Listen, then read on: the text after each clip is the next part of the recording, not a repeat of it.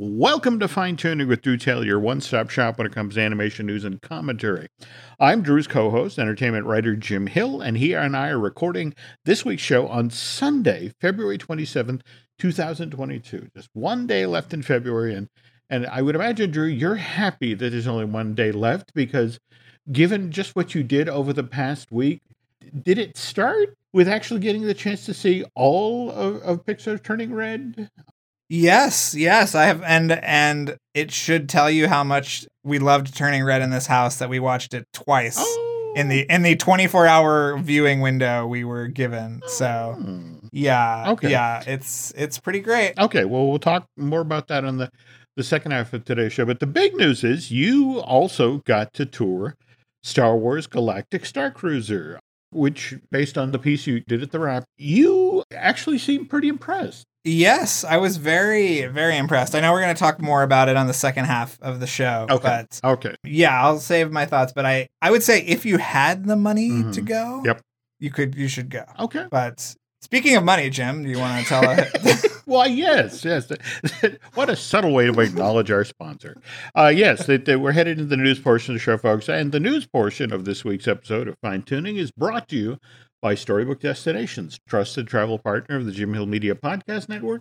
For a worry-free travel experience, please book online at StorybookDestinations.com.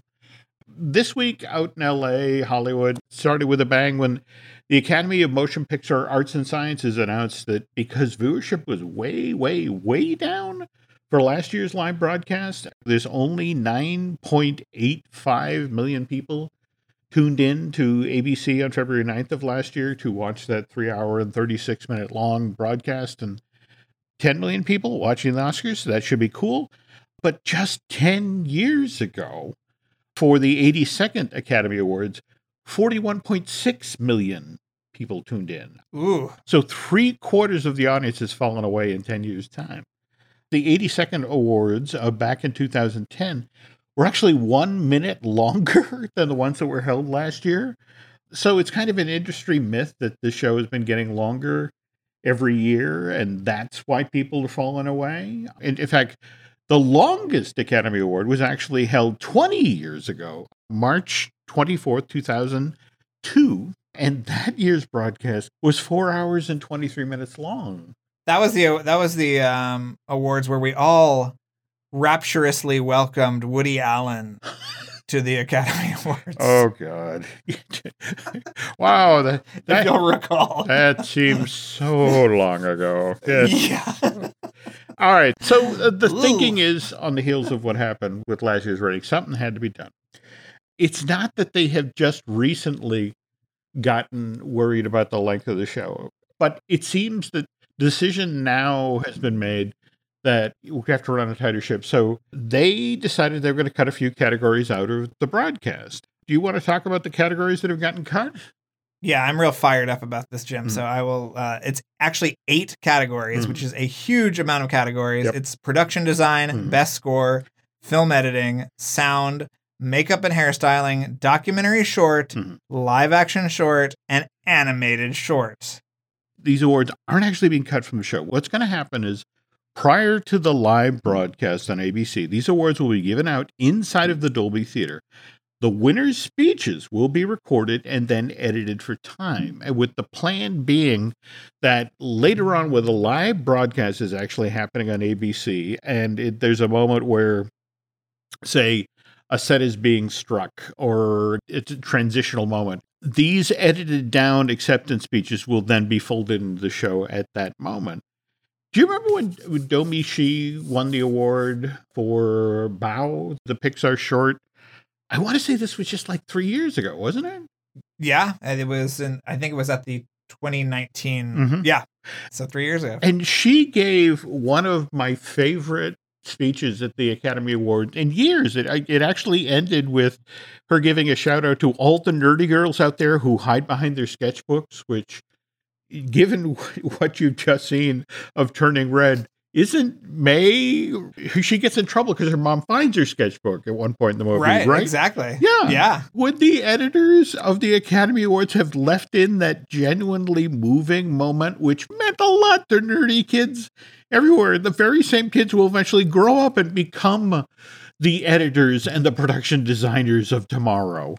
Knowing the Academy, they would have cut Domi's speech down to a bland, brief thank you. Right. In a weird sort of way, the Academy Awards are borrowing from the Tonys playbook, because as far back as the year 2000, they were facing the same issue. They were on CBS, and CBS just told them, look, we're not going to give you a 3-hour block of time anymore. The ratings for this thing are a dud. We'll give you 2 hours. And so they cut a deal with PBS, and they started the Tonys at 7. And the first 2 hours of the show would be on PBS, and that's when you got Best Direction of a Play, Best Direction of a Musical, Best Choreography, Best Original Score, Best Orchestration, Best Book for a Musical, Costume Design, Scenic Design, and Lighting. So it was 10 awards that were done on PBS, and then at 9 o'clock, the show literally switches to CBS, and it's all of the big money awards, Best Actor in a Play, Best Actor in a Musical, that sort of thing. So it's not that this hasn't been done before, but do you think they had any idea they'd get this level of pushback? Well, I think that there's a lot wrong, I think, just with the thinking of trying to jazz it up to get ratings. Mm-hmm. And I know that people like Mark Harris and others on Twitter have made the argument that it's never going to go back to those numbers again. Mm-hmm. So why are you chasing this imaginary viewership that's just not going to be there? Why not make the Academy Awards more focused on the arts and sciences and less about appealing to mass audiences? And I'm really upset about these categories being sort of struck or minimized in some way, because they are, the lifeblood of this industry. And obviously, if you've listened to us or anything, obviously on Light the Fuse, we've talked to every single department person in the world, and they really do make up what make these movies so special. So it's very disappointing. I think that they need to stop trying to chase this imaginary blockbuster audience and just focus on making a cool show for people who love and people who make the movies that everybody watches. I totally agree. You want to be creating a show that the nerdy kids, tomorrow's filmmakers, who the very people who, when they see a Domi on stage, it's like, oh my God, I could be her. You don't cut that moment out. I don't need to see Matt Damon. All right. Right. That's the lunacy. They're going to create the show where they load it up with big name celebrities and just miss the point, miss the whole mark. Yeah. It's baffling. Speaking of which, though, another quick Oscar-related aside here, and no disrespect to Regina Hall, Amy Schumer, and Wanda Sykes, who are going to be hosting the live broadcast from the Dolby on March 27th. But did you see who the Academy supposedly reached out to first? Yes, I was going to be looking forward to all those Demas advertisements during the broadcast. Yes, okay. I'm sorry. If you're not a fan of Only Murders in the Building, you're not getting that reference. But yeah, they had they wanted the stars of that hit Hulu series, Steve Martin, Martin Short, and Selena Gomez to come out and host the show. And I guess they talked among themselves about it because they're actually shooting season 2 in New York right now. Oh, I've seen all the paparazzi photos, Jim. I'm so ready. Steve Martin was the one who explained, you need the whole week before the show to prep the host, and you got to prep all this material, and we're in the middle of shooting, and it'll be a pain in the ass. And so they turned it down. And then friend of the show, Josh Gad, who earlier this week, who, by the way, feels exactly like you do, Drew, in regard to these categories being cut. But Josh revealed as part of a tweet about that he had actually been asked to co-host. So who do you imagine he would have hosted with? Yeah, I don't know. Would have been Luke Evans? They were supposed to be making Little Town this summer, which has now been put off, postponed, knock wood, going to start up again soon. Here's what Josh tweeted out on the 23rd. I had a chance to co-host this year's Oscars and pass because it didn't feel right to me. And Mr. Gad then goes on to talk about the Academy's decision to eliminate those 8 awards. And it's like, I believe this team has the right intentions, and I love they want to do something new and different. I trust them.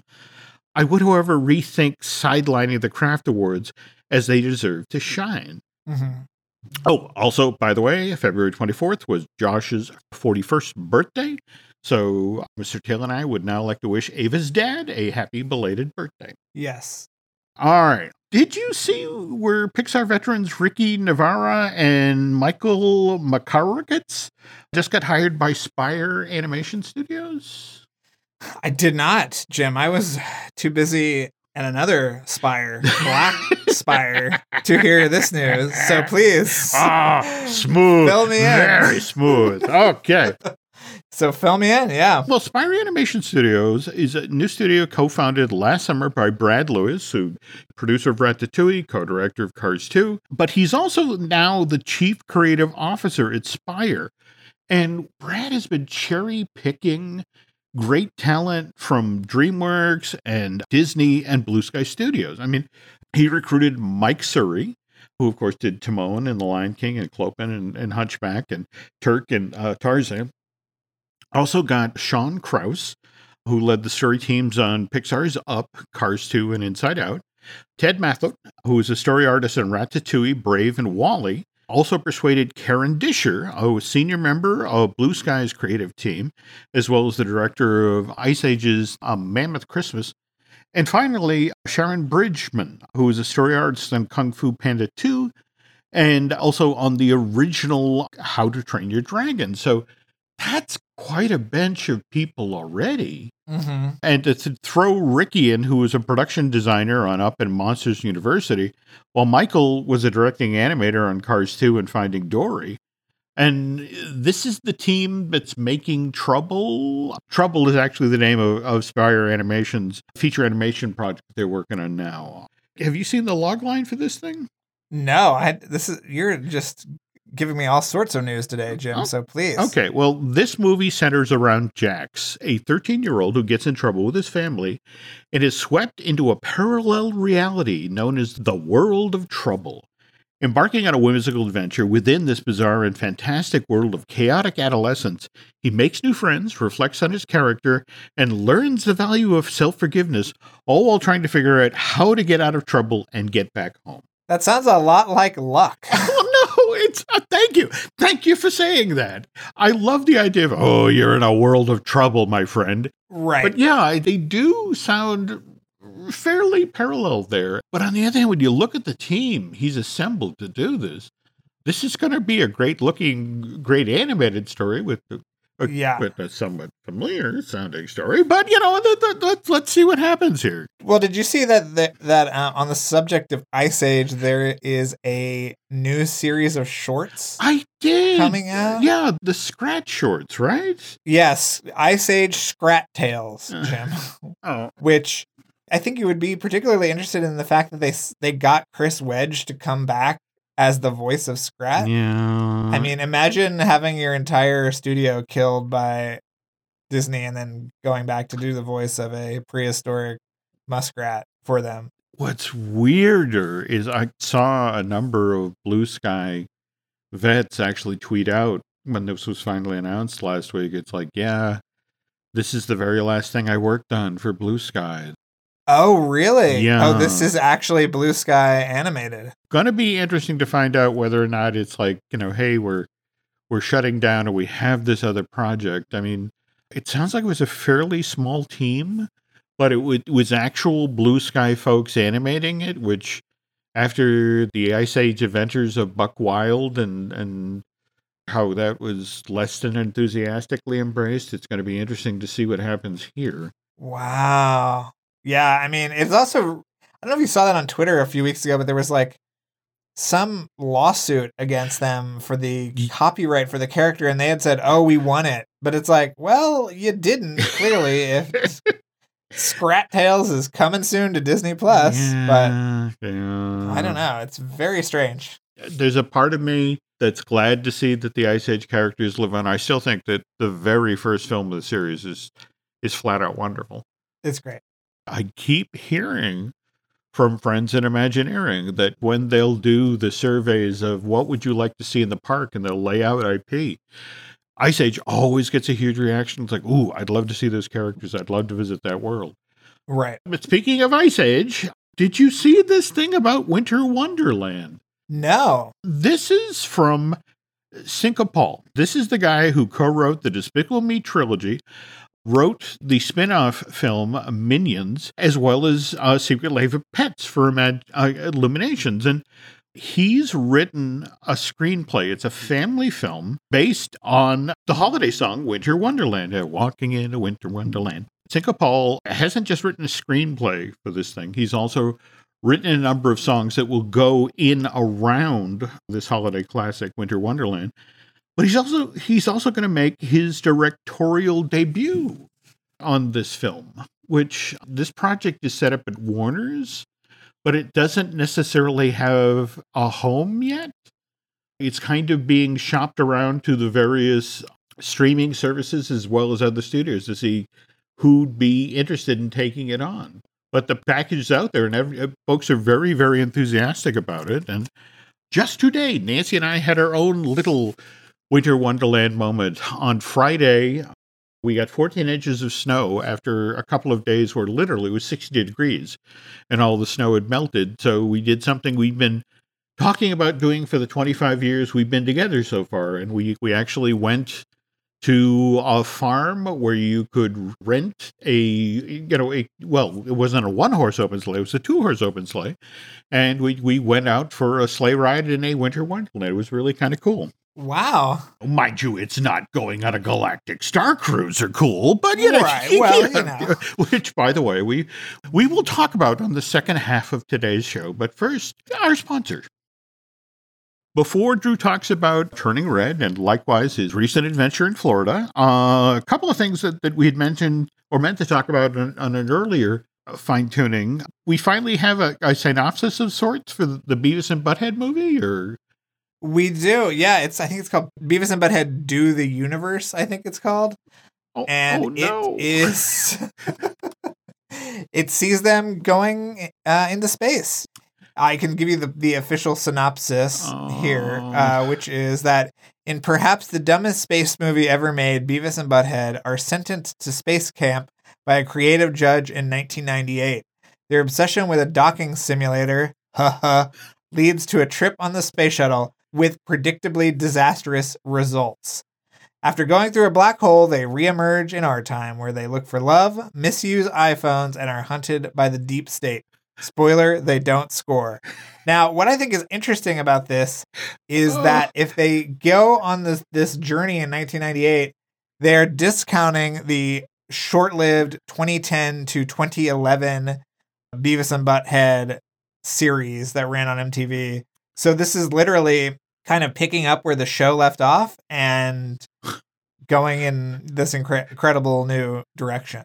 Disney will kill me if I immediately have us go from Beavis and Butthead in space to the Star Wars hotel. So let's talk about Turning Red instead. Okay, sure. Which, by the way, again, you said it at the top of the show, already watched twice, and you loved. Yeah. It's been fascinating to watch over the last 2 and 3 months, the weird pushback this Domichi film has had on social media and that sort of thing. And I don't get it. Everything I've seen is a film I want to see today. It looks right. It looks quirky. It looks funny. It looks charming.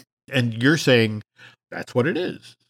Yes, absolutely. Yeah, I don't really understand the pushback on this movie. You know, there was that guy that really tweeted that horrible thing, like, what is Disney doing? Yeah. I won't use the exact language, but, you know, I retweeted it and said, man confused by image of Asian teen. You know, it was like, I didn't understand what he was so upset about, but then, of course, people mined his Twitter and saw that he was kind of a racist. Mm-hmm. So that might maybe shed some light on the situation.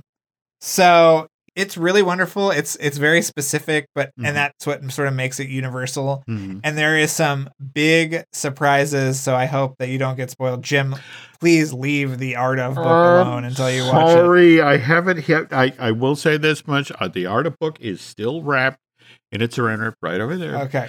However, watch it, Jim. Storytelling things that are available on YouTube, I may have already viewed, and I'm intrigued by your use of big. Watch it, Jim. Watch it. So, for me, it is different Pixar. You know, the notion of how many animated films are about kids losing their mom or their dad or, or whatever. And the notion that this starts off with a whole family unit and explores early puberty in a very interesting way. Yeah. In the piece you wrote about this for The Wrap, you talked about it embraces the messiness of that age when you're just filled with emotion and life can take weird turns. And boy, does this film take a weird turn. Yeah, it's really great. I'll be going to the premiere on Tuesday, so hopefully I'll have some more fun stories after that. Wait a minute, they're going to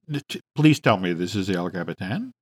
Yes, the El Cap. So I will be one of a handful of folk who get to see this on the big screen, not to brag. Holy cow. But on that same subject, did you see that Lightyear was confirmed as a theatrical release? Oh, so that they are. So, okay. Jim, we should be working on our CinemaCon accommodations soon. I was just talking with my daughter about this, it was one of these things where it's like, Dad, Las Vegas, Petri dish, what don't you understand? But yes, I think we do have to maybe make a trip because I do want to see this in a big screen, and I would love to hear what went on with this. And I think you were making fun of me as we were pregame today because I need to also add that robotic cat to our collection. Socks. There we go. Because Drew was noticing you. I'll have behind me here, folks. I believe the name of the leopard character from Encanto is Parsi. But we actually, Nancy is a big-time cat lover, so over the past year and a half, 2 years, we have leaned in heavily to the Disney and Pixar cats. In fact, in addition to Parsi from Encanto, I actually went on eBay and chased down the Kittens with Mittens from Olaf's Frozen Adventure. So, we have one of those in the pile there. But yeah, if not to spoil anything, but there are some cats in Turning Red. I don't know if they have enough screen time to warrant a plush, but ready, Jim. It's Disney Consumer Products. If there's a cat in it, they'll make it. So Drew did that in the earlier part of the week, and then so that was Tuesday. I want to say you saw Turning Red. So when did you fly down to Orlando? I flew down to Orlando at 7:00 on Wednesday and got there at 8 or something. Yep. What time did I get down there? No, I got down there at like 5:15. Mm-hmm. And I ran to the Contemporary where they were having a dinner for us and a panel. And then I had to sort of beg the wait staff for all the food items I had missed. Like, are there any entrees back there? Can you bring one out to me?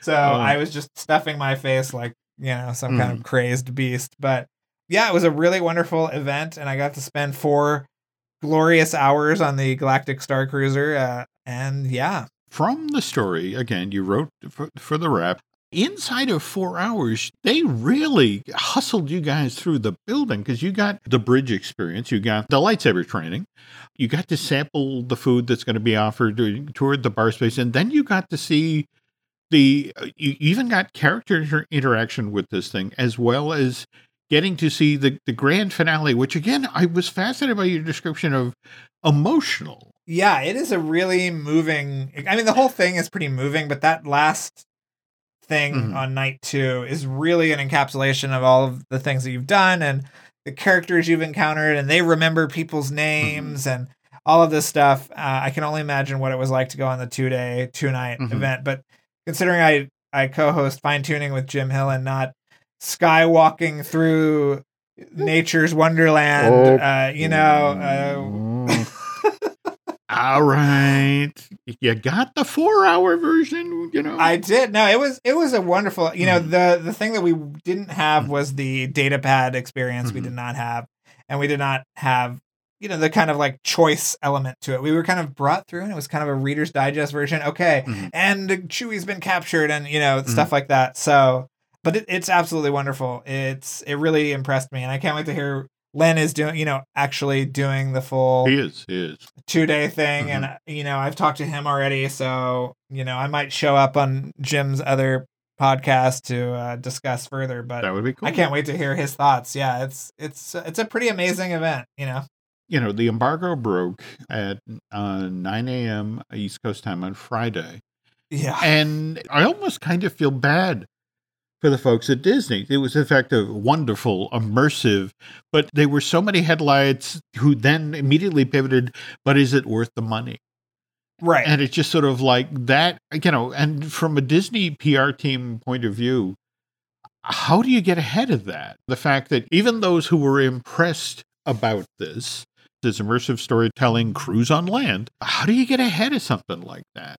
It's kind of like the impossible question to answer in a way, because there's just so many factors that is it worth it? Is it worth it if you save for 2 years and finally come up with the money? Is it worth it if you have the money on hand and a $5,000 ding will not, set you back a lot? It's a very subjective, kind of complicated question to answer. And I am not in any way trying to answer that question in my reporting. All I'm trying to do is celebrate what I feel is a really special experience and one of the biggest swings that Imagineering has taken in years. And I think that we should celebrate that at the very least. And who knows what else is going to be coming down from this kind of initiative, So I don't know. In fact, it's so interesting that you mentioned Imagineering, because I'm blanking the name of the woman who worked in themed entertainment, who was just talking about it from the themed entertainment point of view, to the effect of, there are people who worked on this project for years, who labored to create this unique storytelling environment, and you put all that time in and all that work in, and it's at this moment people are like, they're not saying it's wonderful storytelling, it's all about, is it worth it? And it's like, you're looking at 5 to 7 years of my life. Yeah. And the performers are amazing. And what's funny, Jim, and this is a great opportunity to tell this story, and I apologize if I tell it again, but I believe you are talking about an Imagineer whose name is Nancy, I want to say. And so I'm walking through Magic Kingdom after the 4-hour thing. Her dad takes tickets at the Magic Kingdom and overhears another cast member asking me about it. And he says, "Oh, my daughter worked on that for the past 6 years. She's been up till midnight every night working on this thing." And I was like, well, tell her it was great. We all had a really great time. And it was just such a moving moment that he's sitting there like tearing tickets at the Magic Kingdom and his daughter is doing this amazing experience up the street. It was pretty incredible. Wow. I feel so bad that I don't have this woman's name, but it just was talking about the fact that, this is the moment when you hand it off to ops. You've done all of your work and you now have to walk away and go to your next project. And it's just sort of like, and this is scary time, because it's just sort of like, please keep everything that we put in place running. Right. The hard reality is now these actors have to figure out how to do this. In fact, did they talk at all about the schedule? Is it literally the cruise footing, as in they chase everybody out at 11 and what the next sailing, goes? Oh, yeah. Well, I was obsessed, Jim, with figuring out where these people were staying and what was going on, because it's like, are they on nurses' hours? How do you pay somebody for 48 hours of performance? Yeah. And what I found out is that the building is 3 stories, and 2 stories are for guests, and 1 story is for crew. So there are actual sleeping quarters at the Galactic Star Cruiser. Oh, no. Yeah. Oh, that's killer. Oh, yeah. See, this is why you send a real reporter. That's right. I don't know if Skywalking through the trollops or whatever is going to be getting this kind of information, but yeah. Okay. I have to admit, Mr. Testa and his sister Chrissy are on the first official sailing, so to speak, the first public sailing.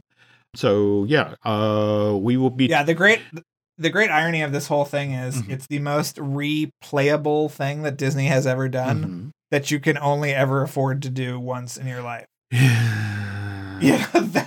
Our mutual friend Brooke McDonald was there with her kids and they were like desperate to go back, and she had to say like, we might not ever go back. It's I don't know what the right price point would have been to make people happy and make Disney happy, but it would be wonderful to somehow do this again. Jim, I know you want to go. I'm ready to go back. I have been talking with people all over the company, and this is a real hold your breath moment because it's like, as you mentioned, huge roll of the dice, and it's crucial what happens for the next 6 months. They just released info. I want to say all of the cruises through June are now booked, but the summer after that gets a little interesting, and somebody in the company was pointing out to me the parallels between this and the Disney Institute. How, Michael Eisner assured everybody who was associated with the Disney Institute to the effect of, I'm committed to this for 5 years. I realized that they were going to have to grow this, and this is a big chance. And within 18 months, the Disney Institute had mutated into sort of a corporate retreat. Wow, is that really how long it was? I took classes there. Yes, yeah. Of course, as a freaky 10-year-old kid, I was like, I've got to go study computer animation on vacation. And in fact, I want to say this is the first place I met Jim Korkis. Oh, wow. He was teaching the animation course. And after the second or third time Jim asked that question in class, that was one of those stump the band moments, and I was able to answer it. He sort of leaned in. It's like, who are you? Nancy and I were down there for the Mulan event. They did a 3-day-long celebration of Mulan at the Institute, wow. And they offered you, as part of the package, animation classes. And so Jim was like, did you work on Mulan? How do you know this? Who do you know? And it's just sort of, I know animators. I'm an entertainment reporter. What do you want from me? Leave me alone. Right. So you talk with people within the company, they're like, oh, this could be huge. Well, and not only Disney is watching this. Mm-hmm. Universal is looking at this with bated breath. Yeah. Should you ever want to visit and stay overnight at Hogwarts, there we go. You might want to keep an eye on what's going on here. I cannot tell you who slipped me the presentation book for the Hogwarts, staying at Hogwarts thing. This was like over 10 years ago, but oh wow, oh my God! I mean, you did the platform, 9 3/4 thing. You rode the train. You got to see the Black Lake, and it was like, oh, I'm sorry, we're going to go another way. But they had the room set up in such a way that you could, in fact, sneak out at night. In fact, there was at least one experience where if you made it all the way down to the basement, there was going to be an animatronic version of Fluffy. Wow. Yeah, it was killer. And it tells you a lot about the power struggles at Warner's and J.K. Rowling's folks, but it was just, the project got stopped at a certain level because one executive wouldn't bring it to J.K. Right. It's just sort of, no, we're not going to do this. That she wouldn't approve this. And it just, because one gatekeeper stood in the way, all of these years of planning didn't go forward. But no, you're right. There's a lot riding on if this succeeds. The one thing that the Galactic Star Cruiser doesn't have that the Disney Institute did have was quite a catchy jingle, Jim. I don't know if you remember. You won't believe what you can do. All the things that you can try. But you also have to remember for all of the nerdy kids out there, to bring this full circle to the Academy Awards, they then cut to the image of the kids climbing the rock structure right out in front. Also, like Martin Scorsese doing a presentation. Yeah. It's like, I don't know if I want to go climb the rock. Yeah. Well, again, I appreciate the Reader's Digest version, but yes, there will be many more pieces coming out in the weeks ahead on thewrap.com, obviously, and lots of Turning Red stuff as well. Cannot wait. But we also have your wonderful Light the Fuse podcast. And did we finally finish up the Jim Bissell series now? Yes, we did. And if you are a Disney fan, especially of a certain era of Disney, we talk a little bit about Rocketeer in there, and he obviously worked on Arachnophobia, and we get a great E.T. story. So yeah, we're currently going into a little sort of mini series where we talk to a couple of working cinematographers about the look of each Mission Impossible movie, which will kind of pad us out through March as we get ready for a little movie called Top Gun Maverick in May, and everything that goes along with that, and our transition into Light the Fuselage for God knows how long. So yeah, that's where we're at right now. Drew, if they're looking for you on social media, where would they find you? Drew Tailored, like a tailored shirt. Much like Drew, if you want to find us on social media, You can find us on Twitter and Instagram as Jim Hill Media, and over on Facebook as Jim Hill Media News. So that's going to do it for this week.